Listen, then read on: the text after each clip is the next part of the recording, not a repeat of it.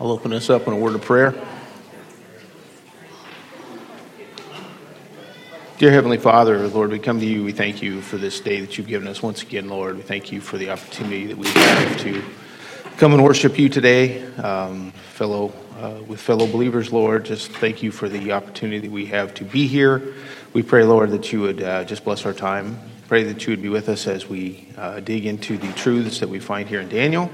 Pray, Lord, that you would just give us wisdom and insight into these things, Lord. Help us to understand your plans for the future and the things that you have done in the past, Lord, and the way that you've dealt with your people. We thank you, Lord, so much for this book, and we pray, Lord, that you would just be with us now as we dig into it. And we pray these things in Jesus' name. Amen.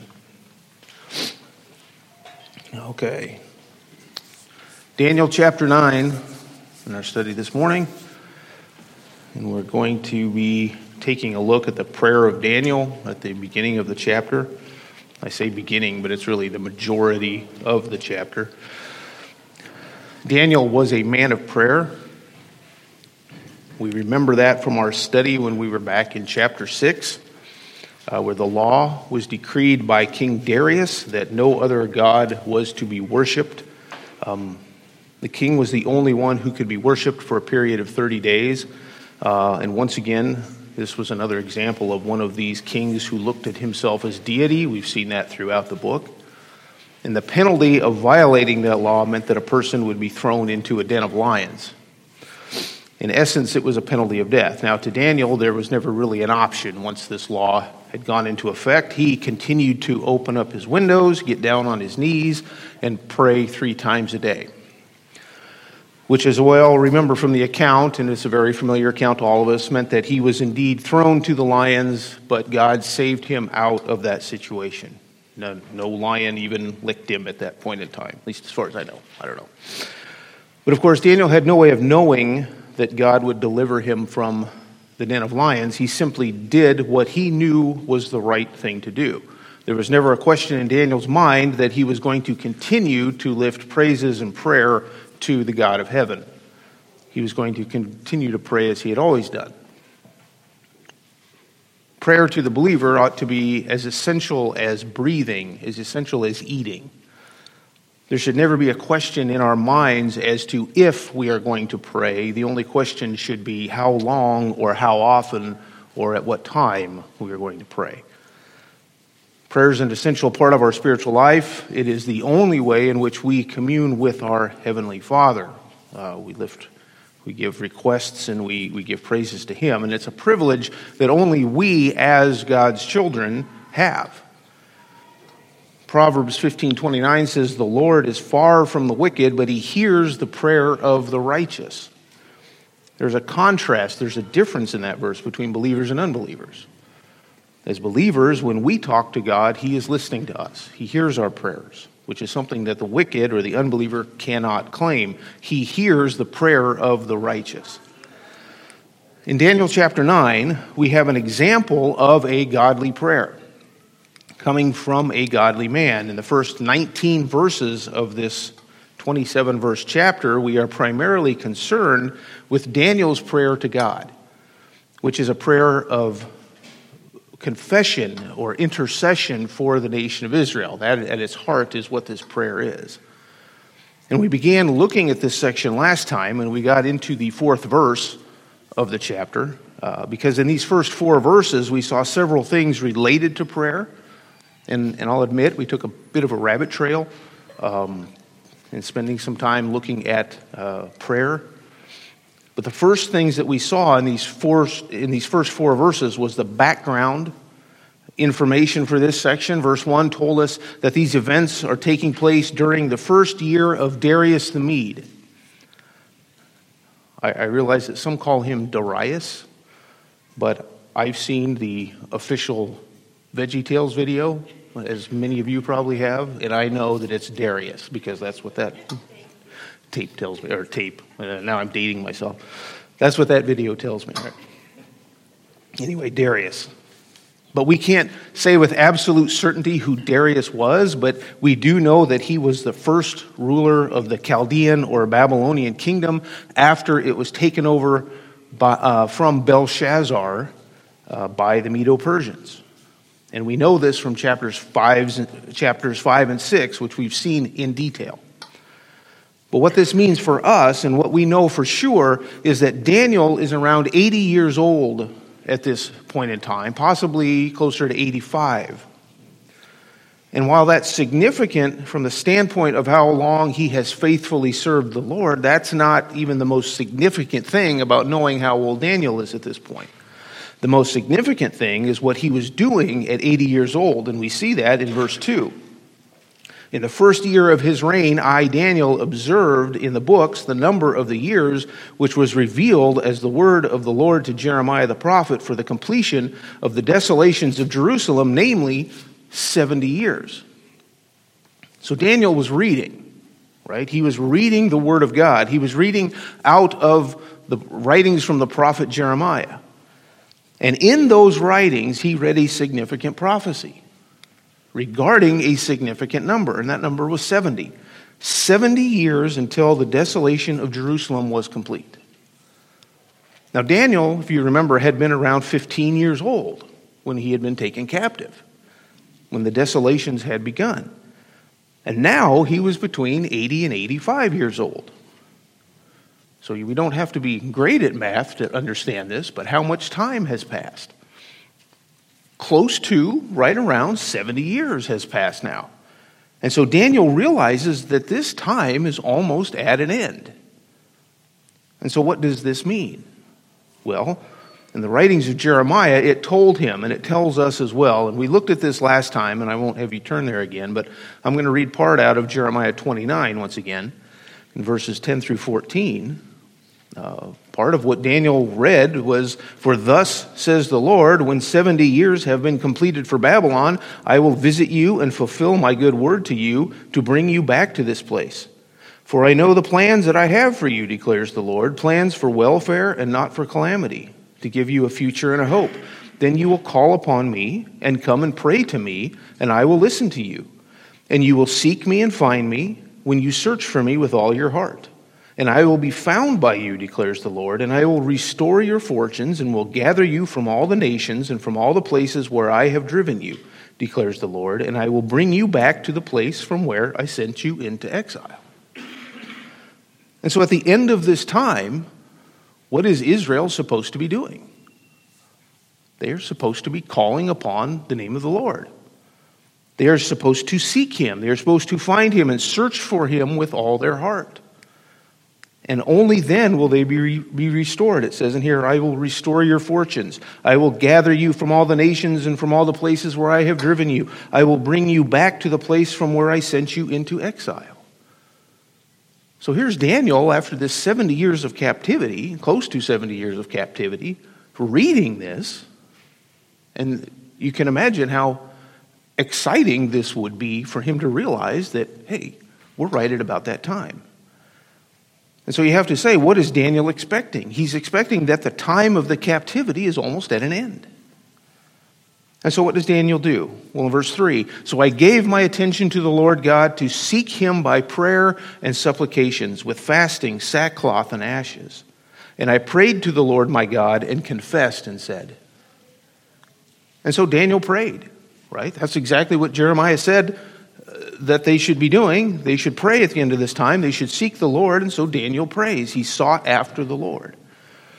And there were several things we talked about here with regard to the way in which Daniel prayed. First thing we saw was that Daniel's prayer was in response to God's word. God spoke first.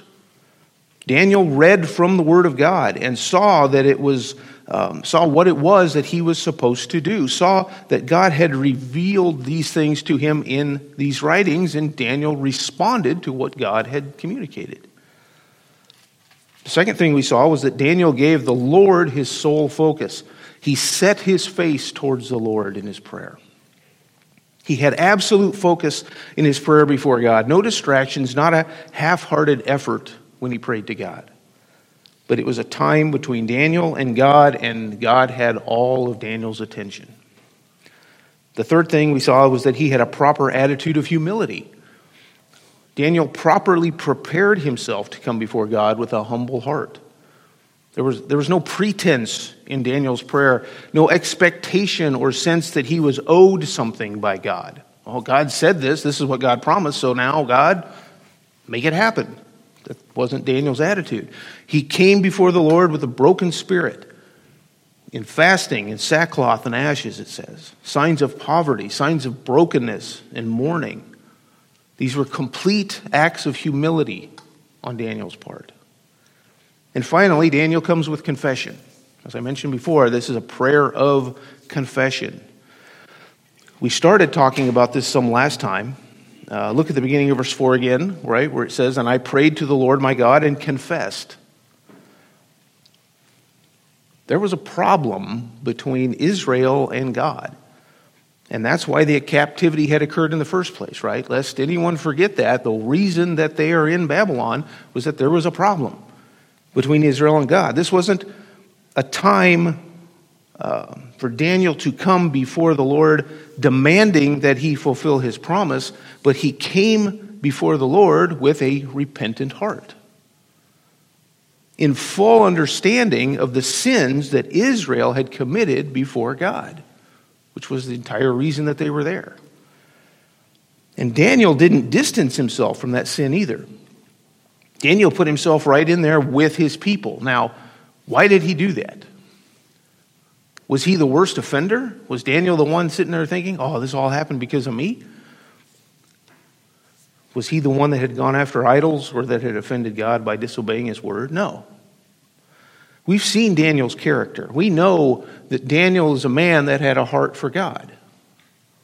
And there is nothing to indicate that he ever offended God in that way.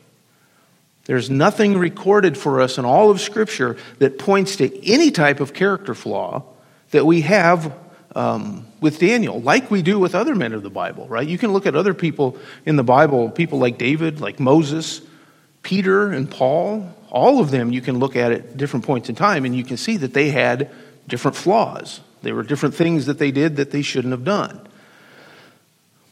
But not Daniel. Now, don't misunderstand me. Daniel wasn't perfect. He was a sinner just like you and me, just like all those other men and women in the Bible, right? But God did not see fit to record for us anything but commendable examples from Daniel's life. And therefore, we have to ask, why then does Daniel need to be confessing here? Why is Daniel the one getting down on his knees to do this?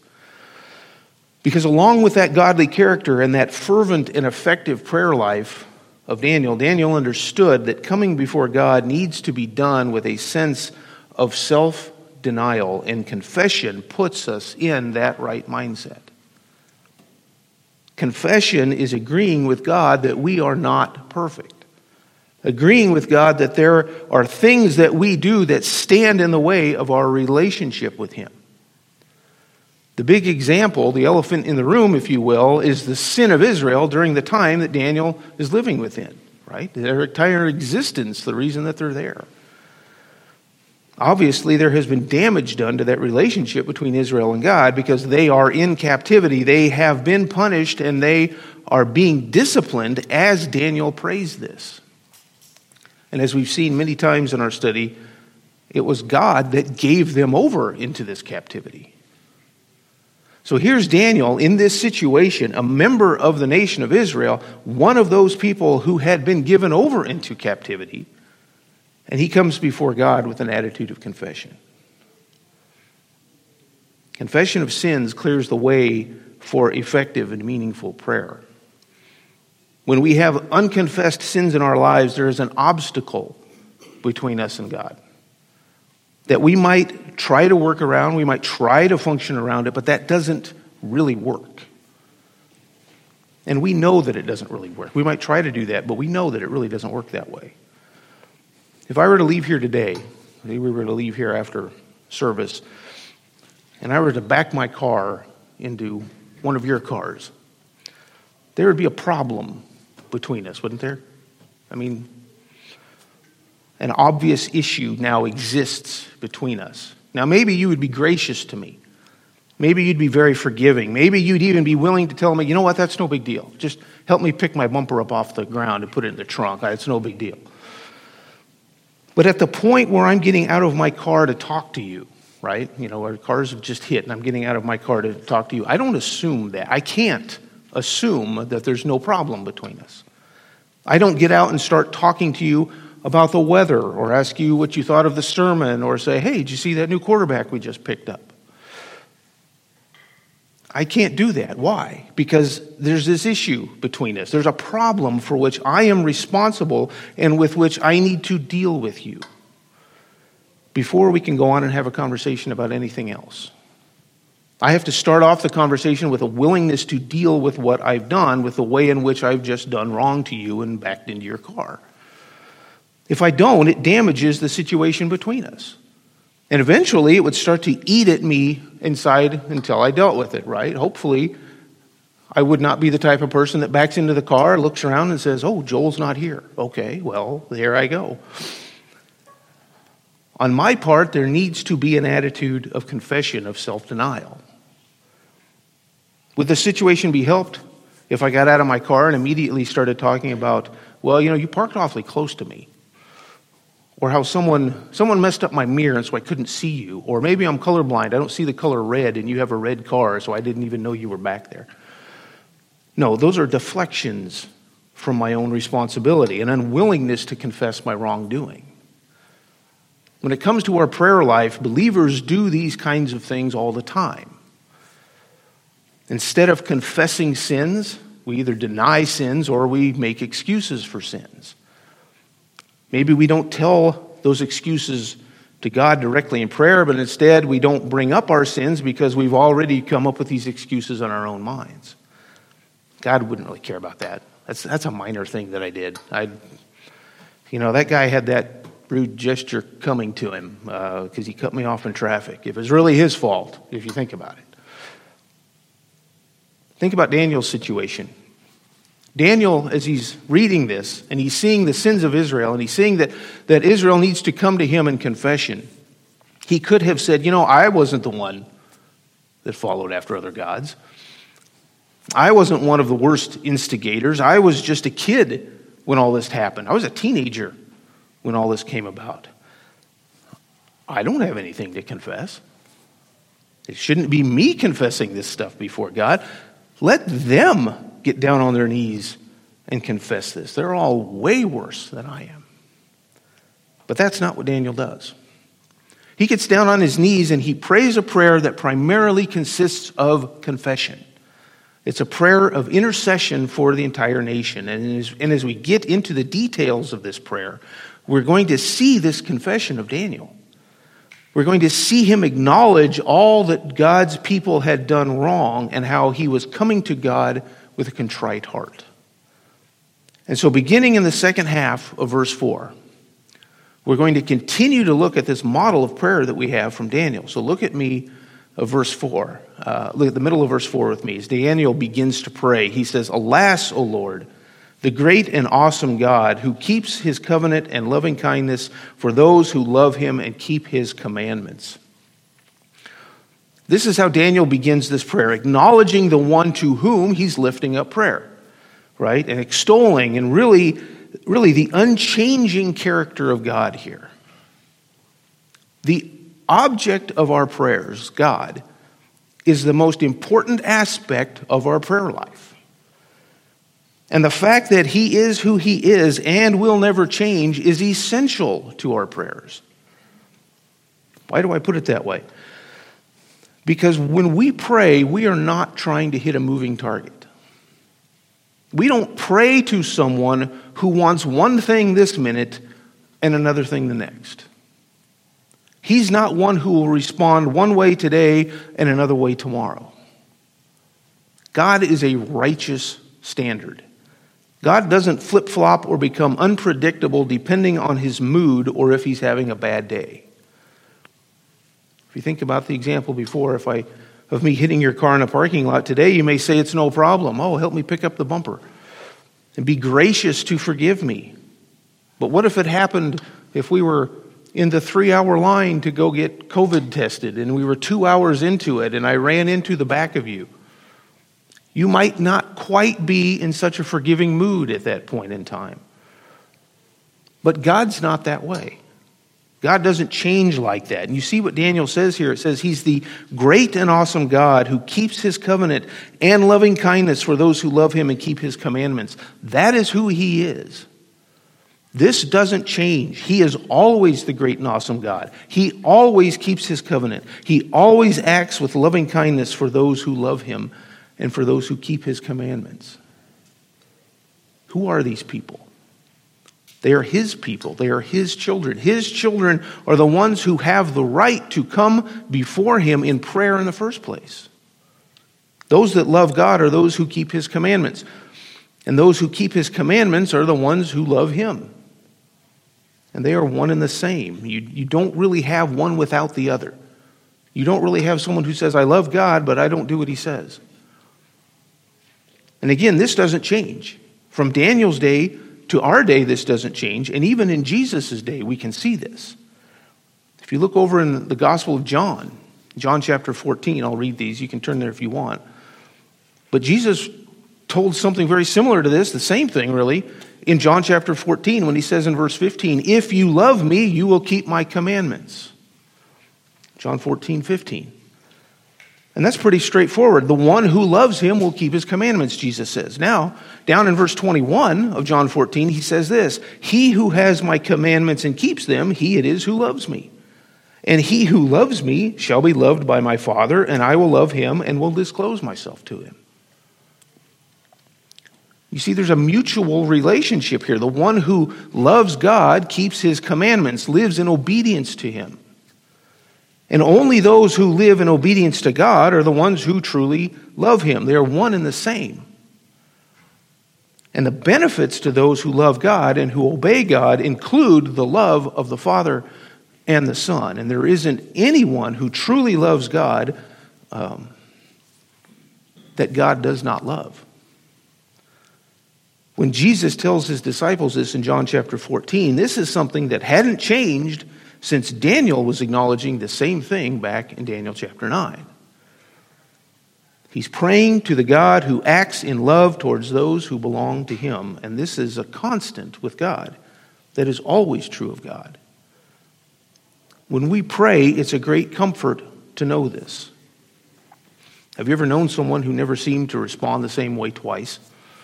Or who you could never count on to be consistent with their response? I've had bosses before where you go into their office one day and you get some direction from them, or you ask them a question and they tell you one thing, and then you go and for a week you spend doing it that way, and then a week later they come and ask you, why are you doing this? Because that's the way no, that's not the way you should do it. You should do it this way. And it's maddening, right? It's frustrating when that happens. But again, God is not that way. His character is constant, and we can rely on that. So Daniel acknowledges this, not just here, but throughout his prayer, he acknowledges other things that are true about God as well. In verse 7, he says, righteousness belongs to you, O Lord. In verse 9, he says, to the Lord our God belong compassion and forgiveness. Verse 14, he says, for the Lord our God is righteous with respect to all his deeds which he has done. Verse 16, he says, O Lord, in accordance with all your righteous acts. In verse 18, he refers again to your great compassion. Throughout his prayer, there is reference to the standard that is God and the comparison to the failings of the nation. God truly is worthy of our worship. He's worthy of our obedience. And as the one to whom we need to bow in humble submission, throw ourselves at the mercy of and confess all of our shortcomings. Because he has none. It's to him that we pray. We are allowed to have an audience from which we can make our requests and show our love and worship him. What a magnificent God that we serve. And this is the God whom Daniel's praying to.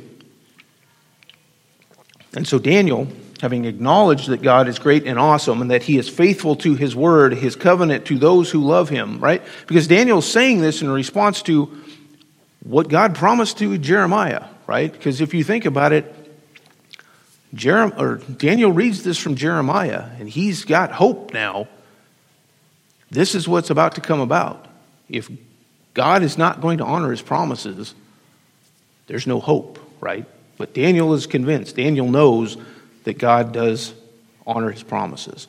And so having acknowledged that God is great and awesome, that he is faithful to his word and to those who love him, he does make this intercession for the people.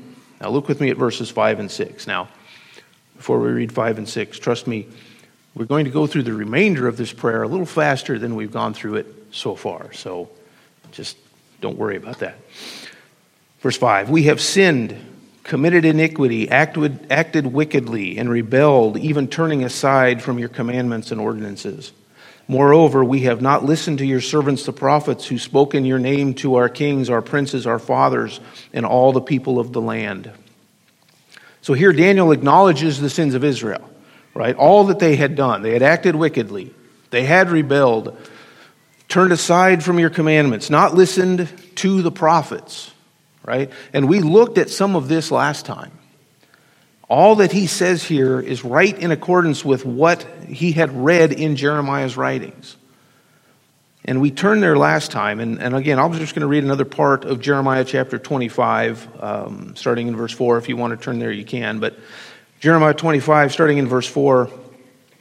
And the Lord has sent to you all his servants the prophets, again and again. But you have not listened, nor inclined your ear to hear, saying, turn now everyone from his evil way and from the evil of your deeds, and dwell on the land which the Lord has given to you and your forefathers forever and ever.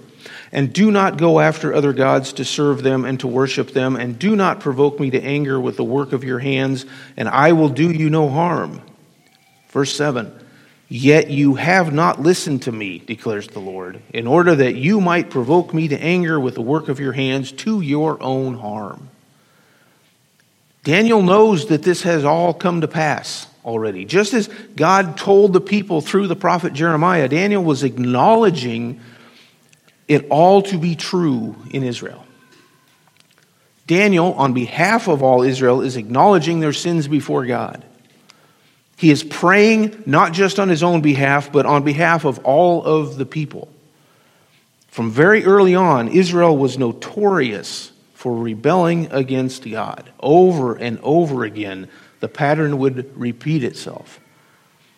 God blesses them, and things go well for a while. Then Israel falls away. They fall into a pattern of sin. So God brings punishment upon them. After a while, they cry out to God in repentance. God restores them and brings blessings to them again. And then the pattern repeats itself. They have their blessings, it goes that way for a while, and then they fall into sin again. The book of Judges is a prime example of this. Over and over again, the pattern goes on and on and on like this. And even in Daniel's time, this is what we're seeing. They are now in that pattern once again. And Daniel is now at the cry out to God in repentance part of that pattern. And so as Daniel is praying this, what is he doing? He's praying on behalf of all the nation. Again, this is not just a prayer for Daniel. It's not just about Daniel. This is not a prayer for Daniel to be restored. Well, send me back. Forget about these other losers. Send me back. That's not what he's saying. Daniel's getting up there in years at this point, right? He could be like, well, okay, forget them. I'm just going to do this on my own. But that's not what he's doing. He's praying on behalf of all the people. And this continues with the following verses as well. Look at verse 7 with me. Righteousness belongs to you, O Lord, but to us open shame, as it is this day to the men of Judah, the inhabitants of Jerusalem, and all Israel, those who are nearby and those who are far away in all the countries to which you have driven them, because of their unfaithful deeds which they have committed against you. Open shame belongs to us, O Lord, to our kings, our princes, and our fathers, because we have sinned against you. To the Lord our God belong compassion and forgiveness, for we have rebelled against him. Nor have we obeyed the voice of the Lord our God to walk in his teachings which he set before us through his servants the prophets. And you see his compassion for all of Israel and admitting the sins of Israel, of all of Israel. You note here, he's not just praying for the people of Judah, the southern tribe that was taken into Babylonian captivity. That was a part of it. But he's recognizing the sins of those that came before as well. those who are part of even the northern kingdom that had been taken and scattered almost 150 years before this. They were guilty of the same things. They had fallen into the same traps, the same sins, and paid for it dearly. This is a prayer for all of Israel, not just northern tribes and southern tribes, but all of Israel. Again, we see the contrast here with the standard of God. Righteousness belongs to you, but to us open shame. Your will, your deeds, your word, that is the standard, O God. You are the standard. And we have not matched up to what you wanted us to do. Shame from the greatest to the least. Shame to those who came before us, even to those who are faithful. There is shame because of the sins that we've committed. To God belongs compassion and forgiveness, it says in verse 9. And that's good because we've rebelled against you. We've rebelled big time here. In many ways, in many different times. We had the word of the prophets, your words, O Lord, and we failed to walk in them. They told us what we needed to know. You told us what we needed to know through the prophets, and we didn't listen. And you see the utter despair that Daniel is conveying here. What did they do right? Nothing that he brings up here, right? He doesn't say, well, we did all these things wrong. There was a couple of years in there where we did some, okay, no, there's none of that. This is not the time to bring up a few good things, if there were any, because the scales balance so far in the other direction. Daniel's heart of self-denial is complete. His humble attitude is complete. He's not trying to spin the situation. He's not trying to say, I've been faithful to you. Keep that in mind. Make it out to be less than what it is. He's completely opening up all the failures of the people. This is another example for us, I think, of prayer, especially of intercessory prayer, praying on behalf of someone else, praying for someone else even because of their sin. And I'm not talking about people that have already died. I'm talking about people that are still here. There's no mention in here of Daniel's own character, of his own righteous attitude. We already know Daniel's character. We've seen it repeatedly. We already know that God was pleased with Daniel. He blessed him over and over and over again in his life. From the time he was 15, where he was given favor in the sight of others by God, all the way up until the time he was in his 80s, where God sent his angel to close the mouth of the lions for him. Remember, that was close to this point in time. And yet Daniel doesn't forget to pray on behalf of others, even throwing his lot in with them. For the most part, we as believers realize that we need to pray for others. We need to be praying for one another.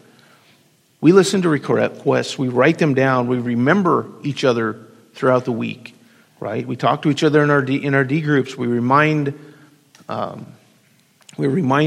a family each week in the bulletin, right, that we need to be praying for. We know that. We know that we're to be praying for each other. But what about praying on behalf of others that don't, I'll put it in air quotes, deserve it, or they don't even ask for it? What about praying on behalf of those who are in sin or who have gotten themselves into a mess that it's difficult to get out of? What's our attitude towards praying for them? That's their own fault. That's good for them to learn a lesson. I mean, that's what Daniel could have said to the nation of Israel, right? That's the situation that the Jews were in. How many other Jews knew to be praying like Daniel was praying? How many of them even thought about it or would even care? How many other people had on their radar, 70 years is about up? How many of them even knew that 70 years was a thing? Remember a few weeks ago when we were finishing up chapter 8, and we saw Daniel's reaction to the vision that he had just seen. In verse 27, a vision that painted a very grim picture of what was coming for Israel because of their transgressions. And we saw at the end of the chapter in verse 27, then I, Daniel, was exhausted and sick for days. This is what the vision did to Daniel. It exhausted him. It made him sick. It was so concerning for him. And then it says, then I got up again and carried on the king's business, but I was astounded at the vision and there was none to explain it. Daniel was so troubled by this vision that it made him sick. But at the end of the verse, we saw the phrase, there was none to explain it. And this can also be translated, there was none who regarded it. In other words, it fell on deaf ears. Daniel was sick about this, but he had a hard time finding anyone else who would even care about it, who even wanted to know about it. So why pray on their behalf?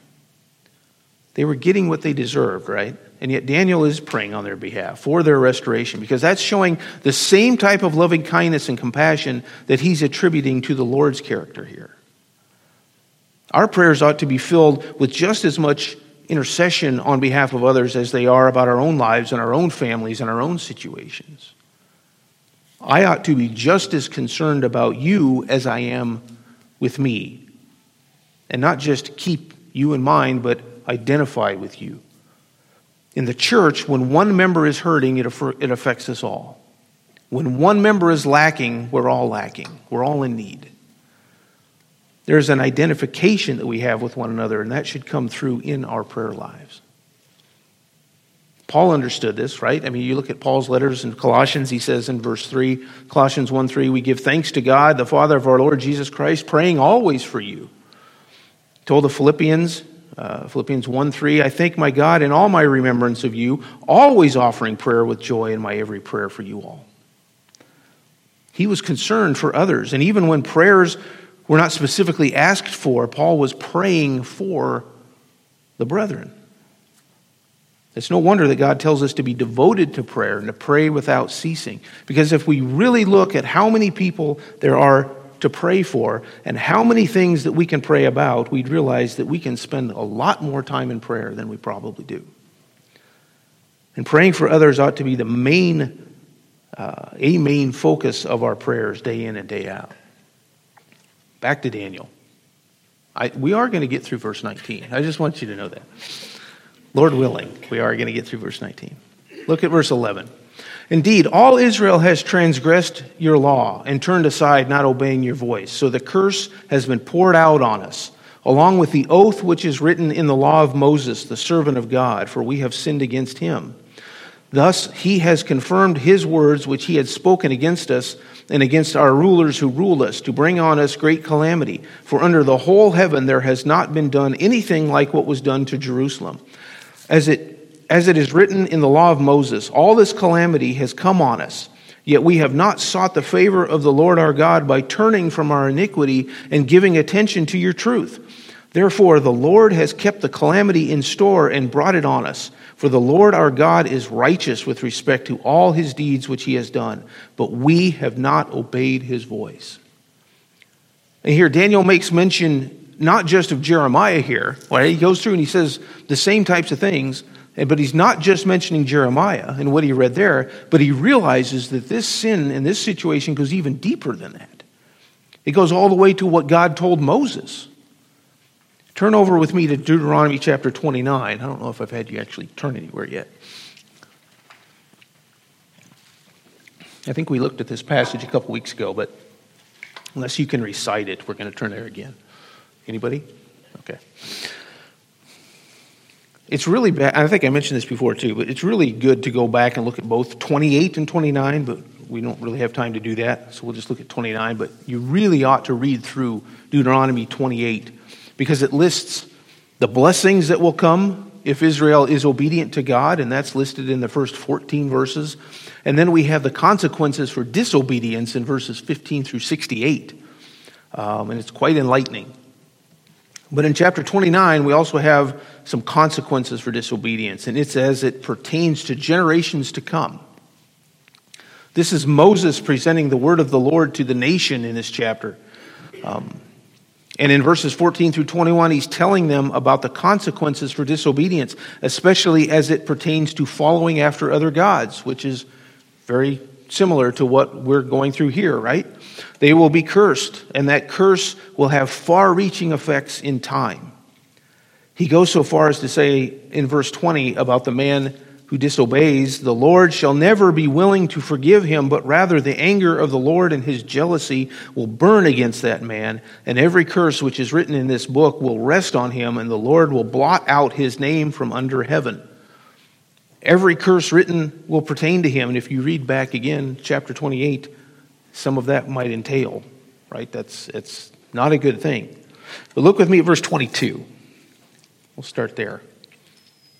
Now the generation to come, your sons who rise up after you, and the foreigner who comes from a distant land, when they see the plagues of the land and the diseases with which the Lord has afflicted it, will say, all its land is brimstone and salt, a burning waste, unsown and unproductive, and no grass grows in it, like the overthrow of Sodom and Gomorrah, Admah and Zeboim, which the Lord overthrew in his anger and in his wrath.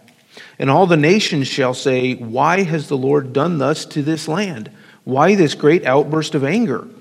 Then men shall say, because they forsook the covenant of the Lord, the God of their fathers, which he made with them when he brought them out of the land of Egypt. And they went and served other gods and worshipped them, gods whom they have not known and whom he had not allotted to them. Therefore the anger of the Lord burned against that land to bring upon it every curse which is written in this book. And the Lord uprooted them from their land in anger and in fury and in great wrath, and cast them into another land, as it is this day. And in Daniel's day, this is where they were. They were in the position where Moses' words here were falling directly upon them. The land had been destroyed, the cities burned, the people removed to other lands. Israel had been scattered, Judah taken to Babylon. This was spoken way back in Moses' day, and now as Daniel prays for forgiveness, this word from God, way back before the nation had even entered the land for the first time, this is not lost on him. God is true to his word in both the good and the bad. All right? God said there would be consequences for disobedience, and sure enough, there were consequences for disobedience. Now, God has also said that there would be blessings, and there will be. He has said that when Israel called upon him at the end of 70 years, there will be restoration. Daniel knew that. He believed that, and now he was praying for that restoration. So verse 15, back in Daniel. Verse 15 is the transition verse with the final acknowledgement of their sin and the turn to the appeal of God's faithfulness. He says, and now, O Lord our God, who has brought your people out of the land of Egypt with a mighty hand and have made a name for yourself, as it is this day, we have sinned, we have been wicked. So Daniel is ready to make his appeal. He has acknowledged sin, he has acknowledged power and righteousness of the God of Israel, the one who has always been faithful, and he provides the profound example from Israel's past when they were brought out of Egypt. An act that made a name for God among the nations as the God who delivered his people from Pharaoh. It is to God that Daniel acknowledges the sin and the wickedness of the nation, and the request comes beginning in verse 16. O Lord, in accordance with all your righteous acts, let now your anger and your wrath turn away from your city Jerusalem, your holy mountain. For because of our sins and the iniquity of our fathers, Jerusalem and your people have become a reproach to all these around us. So now, our God, listen to the prayer of your servant and to his supplications. And for your sake, O Lord, let your face shine on your desolate sanctuary. O my God, incline your ear and hear. Open your eyes and see our desolations and the city which is called by your name. For we are not presenting our supplications before you on account of any merits of our own, but on account of your great compassion. O Lord, hear. O Lord, forgive. O Lord, listen and take action. For your own sake, O my God, do not delay, because thy city and your people are called by your name. So here Daniel asks for the restoration that was promised. Again, the faithfulness of God is not in question. It's all throughout here. The ability of God is not in question. The love of God on his own people is not in question. Those are all absolutes because they come from a righteous, compassionate, loving God who does not change and never shall change. But the only question is in the submission and the willingness of God's people, to live in obedience and do what they are supposed to do, faithfully serving the Lord. And here Daniel does that very thing. Faithfully follows after the command of the Lord by getting down on his knees and praying for this forgiveness, praying for restoration. Restore your city, Jerusalem. Forgive our sins. Turn away your wrath. For you notice here, for what reason does Daniel say that God should do this? Is it on account of Israel? Is it for the sake of Israel? You should do this because of us. No. Is it because they are so much better than they were 70 years ago? Because they are now worthy of it? No. Daniel gives the reason several times here. He says in verse 17, for your sake, O Lord. Verse 18, on account of your great compassion. Verse 19, for your own sake, O my God. As with all things, Daniel calls for God to act for his own glory, for his own sake. Not because of Israel, not because of Daniel, but because of God and because of who God is. God made a name for himself among the nations by delivering Israel out of Egypt, a name that all recognize. He continued on with that name over and over again with Israel's deliverance from other nations. And here in Daniel, at least 5 times we've seen that carry on with other world leaders understanding the power of God in delivering his faithful servants. Now, once again, there's opportunity to show the world the power of God in restoring Israel to their land. Is reputation important to God? Well, that's not really the point. It's not really about reputation as we might think of reputation. The point is God's faithfulness. What Daniel has been alluding to all along, God is faithful and he will fulfill his word. And that is on display for all the world to see here. The problem would come if the world saw that God wasn't faithful, then there would be issues. There's no doubt in Daniel's mind that God will carry this out. As we talked about last time, he is just agreeing with the will of God here. He's asking for God to do what it's already been determined that he will do, what he's already promised he will do. And now Daniel is just approaching God in obedience to his word. And so that brings us to the end of Daniel's prayer. I told you we'd get to verse 19. And this is a remarkable prayer from Daniel, not only because of the history and the situation that we see here with regard to where Israel is at this point in time, although it is very important in that respect. And we'll see the way in which it's answered when we get to the remainder of the chapter, which we're not going to get to today. But also, what a remarkable example this is for us in our own prayer lives.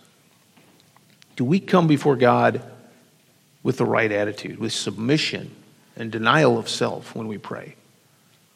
Do we come confessing our sins before him, taking that obstacle out of our path before we continue on? Do we recognize who it is to whom we're praying and his unchangeable character? Truly recognizing the righteousness, the compassion, the forgiveness of the one to whom we're approaching. Because that affects the way that we pray, doesn't it? Knowing who we're praying to affects the way that we pray and the way in which we approach him. He is the most holy God. He is the standard of righteousness that never changes or wavers. And I'm a sinner who's been saved by his grace. How can that not affect the way that I approach him? Do we come with the expectation that he will answer our prayers, that he will do what he's promised? We should. That is certainly the way that we ought to pray. Paul told the Philippians in Philippians 4:6, be anxious for nothing, but in everything by prayer and supplication with thanksgiving, let your requests be made known to God. Our prayers ought to be offered with thanksgiving. When we are asking for things, when we are making a request, what does that mean? To offer prayers with thanksgiving. It means that we should always expect that God is going to answer our prayers, even to the point where when we're asking, we're thankful. We don't need to wait to see if God will answer our prayers. We know that he will answer them. Now, will it always be the way that we expect? Do we know exactly how God is going to answer our prayers? No. We need to be open for the possibility for him to answer our prayers in his own way and not necessarily our way. But even then, we pray with gratitude for his answer, whatever answer that might be. So praying with thankfulness is not arrogance in any way on our part, but it's a testimony to his faithfulness to the name of God. Because in all things, even in prayer, we ought to desire the glory of God, that he will be glorified in the way in which he answers our prayers. Our prayers bring us in line with his will, and that is for his glory. So it's a remarkable privilege that we have as his children to come before the holy God. And in our next lesson, we'll get to the third part of this conversation between Daniel and God. God communicated to Daniel through Jeremiah. Daniel now has prayed back to God, and we'll get to see at least the start of the way that God answers this prayer of Daniel's. So let's close in a word of prayer. Dear Heavenly Father, we come to you this morning, Lord, and we just give you praise for another opportunity to be together, to be in your word. We thank you, Lord, for who you are. We thank you, Lord, for your righteousness. We thank you, Lord, for just your forgiveness, your mercy. We thank you, Lord, for just all of your attributes and character. We know, Lord, that we do not measure up to you, and we pray, Lord, that as we approach you, that we would just have the proper attitude and the proper humility, Lord, and pray, Lord, that you would just help us to understand how to pray better for you, to you. I thank you, Lord, for this time that we have together each and every week. Thank you, Lord, for the time that we have to study your word. I thank you for the communication that you have given us through your word. Pray, Lord, that it would be on our hearts each and every day to be in it, to be seeing what you have for us each day, Lord, through your word, and pray, Lord, that we would use that in our lives to bring glory and honor to you. Just pray, Lord, that you'd be with us in the next hour as we worship you, as we sing praises to you, Lord, as we hear your word once again. Just pray that that would be a time that would bring glory to you. And pray, Lord, that we would be able to encourage one another here today, have a time of fellowship with one another, and just pray, Lord, that we would leave here refreshed and encouraged and edified and just ready to serve you. And Lord, I pray these things in Jesus' name. Amen.